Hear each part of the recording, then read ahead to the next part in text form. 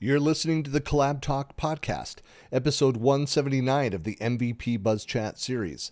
In this episode, I'm talking with M365 Apps and Services MVP, Dewayne Hyatt.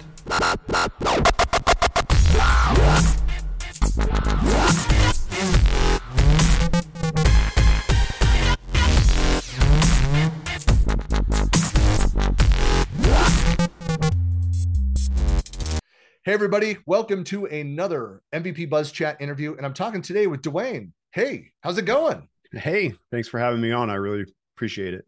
So congratulations. Another grand spanking new, especially at M365 Apps and Services MVP. So congratulations. So for folks that don't know you, who are you, where are you, and what do you do? My name's Dewayne Hyatt. I am a systems administrator for the University of Florida, specifically in the Institute of Food and Agricultural Sciences, which is a mouthful. So for short, we call it IFAS. And that's the Acronyms are good. Microsoft Yeah. ecosystem loves acronyms, so that's good. Yeah. So does higher education. But that's the land grant component of the University of Florida. So I specifically support our research, teaching, and extension mission at a central IT level. Very cool. So in the space, do you have like a certain focus within the M365 space? Are you a SharePoint guy? Are you a Teams guy? I mean, it's in government and in education, the expectation is you wear a lot of hats. So my primary responsibility is actually in endpoint configuration manager. So that's what I do in server management and things like that. So we're distributed throughout the entire state of Florida. We have about 85 remote sites across the entire state. And the M365 stuff came into focus a few years ago when we were looking at server refreshes and trying to think forward about what's a good solution for the infrastructure here. And a big project that we had that I led was eliminating file servers and moving data into OneDrive and Teams, which really coincided with the worldwide pandemic. And so we were already in the process of doing those migrations, which really untethered our employees from those old busted file servers, so to speak. That's a pretty common story. It's interesting to go as I've interviewed other companies to hear how many. I mean, we knew that companies were the move to the cloud was already accelerating before the pandemic, and so there's some companies that said, we really feel lucky that we had kind of concluded the majority of those moves, and so the transition into a pandemic world was really light for as far as information workers. But obviously other companies that still maintain, on-prem and have hybrid or, environments, there's still pains around that. But well, that's interesting. Well, so I'm always interested. So somebody that was in your kind of role and in education, like what was your path to becoming an MVP? It was pretty kind of unique, I guess. Maybe I don't see a lot of MVPs in education, and I would love to see more because I know there are a lot of people out there doing a lot of stuff. That's what my point is, because it can be difficult to get visibility when you're heads down in some of the sectors. Government is the same way. It's just it's really difficult. So so how'd you break out of that? We're in the trenches a lot for sure. So shout out to Dan Ray, a friend of mine that I've known for a while, and me and a coworker, Joe Gasper, have been working pretty hard to expand the community that we have for M365 modern workplace training. So we started a community about 3 years ago that was basically how we unveiled the modern workplace to our employees. And as word about that spread, we actually ended up onboarding lots of external guests who came into that community from other EDUs to come learn with us. And so that was kind of the start of it. And then we've really taken a specific passion for what's called cooperative extension, which is a part of that land grant program. And modern workplace tools are absolutely a slam dunk for that audience because they're very distributed. The majority of those 85 sites I was talking about, we have one in every county in Florida. Mm-hmm. So there's 67 extension offices, and they're just kind of all over the place. And so Modern Workplace really brings them together and is a really good glue for that sector. And so we've spent a lot of time building communities and doing public training and speaking and things like that. So those are some of the things that Dan noticed, which I really appreciate. Yeah, there's the theme of Dan Ray is hit a couple of my recent interviews. So yeah, Yeah. he gets around, he helps out a lot of people. That's awesome. I was going to ask this, like, so your outreach to these other entities, but is it all still within the EDU sector within Florida, or do you expand without that? If there's other people that are in EDU that are interested in learning more? Yeah, the focus now is in that extension space, but that covers any university in the country. Even actually, the extension program is really a beautiful thing. It was established in the mid 1800s. The land grant system was started. The point of land grant was to establish a research university in each state within the United States and come up with best practices and a better way to do things. Because think about the importance even then of agriculture. You know, if you couldn't farm, you probably weren't going to eat. So it was a kind of a big deal. The extension program came along later in the early 1900s when the government realized we need to take what we've learned and literally extend it to the people who live in the state so that they can learn how to do it. So our extension agents are called non-formal educators. They are out in the public doing workshops, teaching people how to file their taxes or rehabilitate some soil on some farmland that they bought. Like it's really all over the place. And so that is replicated in every state in the US. And so we've really found a passion for helping those folks. But extension is also exists in other countries too. It's not unique to the United States. So yeah, anybody in that space we'd love to be friends with. That's very cool. Well, yeah, that's always, I guess, the question for if you're for people that are in roles or in industries where they're not able to get out and just do as much out in the external community. They're more likely to be able to do something that's within the sector, within the industry, and so you see, and sometimes even just within a broader, an education system, link out, work with other, education support teams, and kind of pull stuff together. But the process to becoming an MVP, of course, I always call it, it's a black box. We'll be honest, like it's an award that Microsoft gives, but a key part of that is like they need to know who people are. I mean, that's the downside. So there's good people, smart people doing amazing things, helping other people and for the community. But if we don't know about it, how do MVPs and Microsoft people, submit names to propose them for potential MVPs? So, I don't know if anybody since you've announced out in social and stuff that you've become an MVP, have you had anybody else within like your community that's like, reached out about, hey, how do I become an MVP, or is this something I can pursue? Do you have any of those conversations? Yeah, not to that point exactly, but because like I was saying earlier, it's I don't know. I mean, I'm not that prevalent in the EDU space, but of the people that I knew, I only knew two that are MVPs in higher education. Yeah. So some of the community calls that I participate in, I let people know like, hey, you are here on this community call and you've presented here before, that's a contribution to the higher education community. You should document that. And, I told some of the Microsoft FTE that run those calls, like, hey, you could be nominating people. And so, yeah, trying to get the word out in those higher ed circles about, if you're out there teaching and helping and improving other people's lives, that's what this is about. So you could get this, Yeah.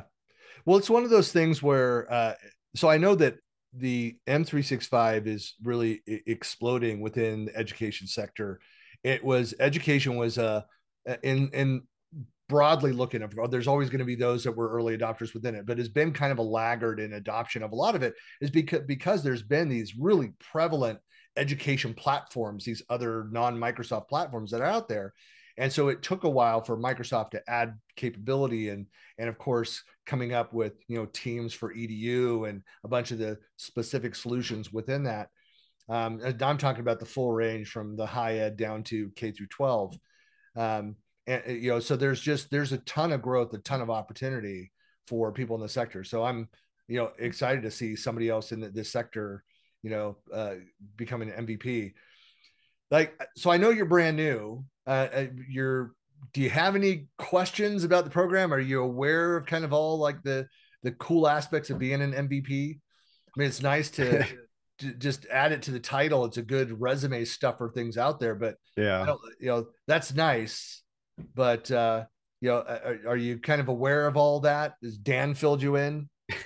I've had a little bit of coaching, and I feel like as I reach out and connect with other extension agents, it is very nice to add some legitimacy, I guess, to the effort, because otherwise it would just be Dewayne from Florida, hey, I want to talk to you about cloud stuff.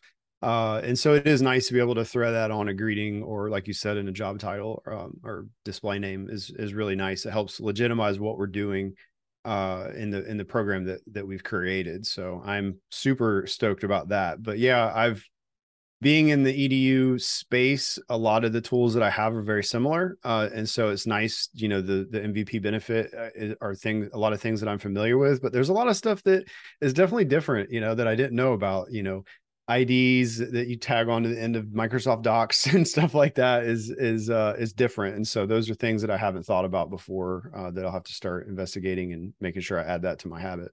Well, one of the best things about being an MVP, I mean, there's perks. It's like little swag things once in a while. I think the absolute best part of being an MVP is the annual summit, which will hopefully get to be back in person next year again, and Yeah. not virtual.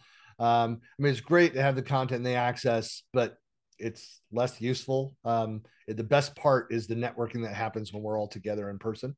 But Yes. MVPs, you do have better access to Microsoft and to the product teams, the engineering teams, and to the marketing teams, so that when you do, like, you'll become a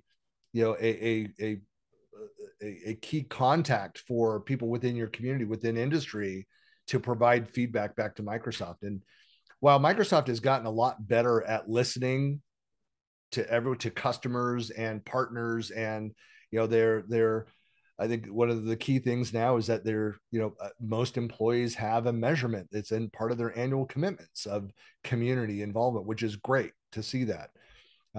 But it's a lot of that is focused. A lot of the guidance that Microsoft provides is like, befriend your local MVPs and provide that feedback. The big step there is that we need to provide the feedback. Microsoft Yeah. doesn't improve if the complaints or the suggestions, the feedback never gets to them. Um, and so that's something that's a key part of being an MVP. So anybody listening, if you know Dewayne, if you have questions or complaints, like, funnel them through Dewayne. It's a great way to do that. Well, it's very cool. So what other stuff are you doing in the community? So you're still running that user group? Are you doing any other speaking, any other events yet? Are you plugged into that world? One of our favorite things, my coworker Joe Gasper, who runs a lot of this stuff with me, we've had a podcast. We're approaching our 2-year anniversary of that podcast, and it's been a lot of fun. We've been able to start getting better at having guests on, and in the flow of how that works, and it's been a great learning experience, both with just how to produce one, and how to buy the right microphone, that kind of stuff. Yep. So that's been a lot of fun. It still has the land grant extension kind of undertone to it, of, that audience that we're serving. But I think that the content is probably relevant to anybody. So we've done things like recapping some of the announcements from Ignite, to doing a deep dive into SharePoint, or debating, is Microsoft List going to kill Microsoft Planner? Like Yeah. all those things that are kind of out there that we find interesting. We'd like to talk about it on our podcast. So we've been doing that for almost 2 years now. Very cool. Well, yeah. Well, as a marketer, I'll tell you that probably the smartest thing you can do there to differentiate. Like, it's good to serve your core audience there. But if you were to expand and do something like, M365 for EDU podcast, maybe there's some of those that exist. There's plenty of room for others in that space. But if you just took that perspective, then you'd probably reach a larger audience there, and you Absolutely. can market it out to all the EDU sector. But yeah, that's kind of advice for everybody. It's like, if you can be industry specific, even multi-industry. Like, I work for a vendor for an ISV that we're a multi-cloud, so we're not just Microsoft ecosystem, we're other ecosystems, but across multiple areas within the Microsoft ecosystem. And so, it's good to have a focus and to package, and market yourself to that, and build that audience. And it should grow organically beyond that as people find that good content that's relevant. That's my favorite thing about it, really, is the organic growth. The people who come to our community who say, I heard about this from so-and-so at my university. And, we try to make sure that what we're doing is valuable to them, and, produce things in such a way that they can easily consume it and easily understand it. We really wholeheartedly believe in the meet your users where they are mentality. And I don't want to come into a meeting with a bunch of agricultural agents and start talking about PowerShell modules and stuff for SharePoint. I want to make sure that they come away from that feeling refreshed and really ultimately learning something that's going to make their digital life a little bit easier. So that's been a big part of our goal. Well, I'm telling you, as exciting as PowerShell and SharePoint are, that it's not for everybody. But yeah.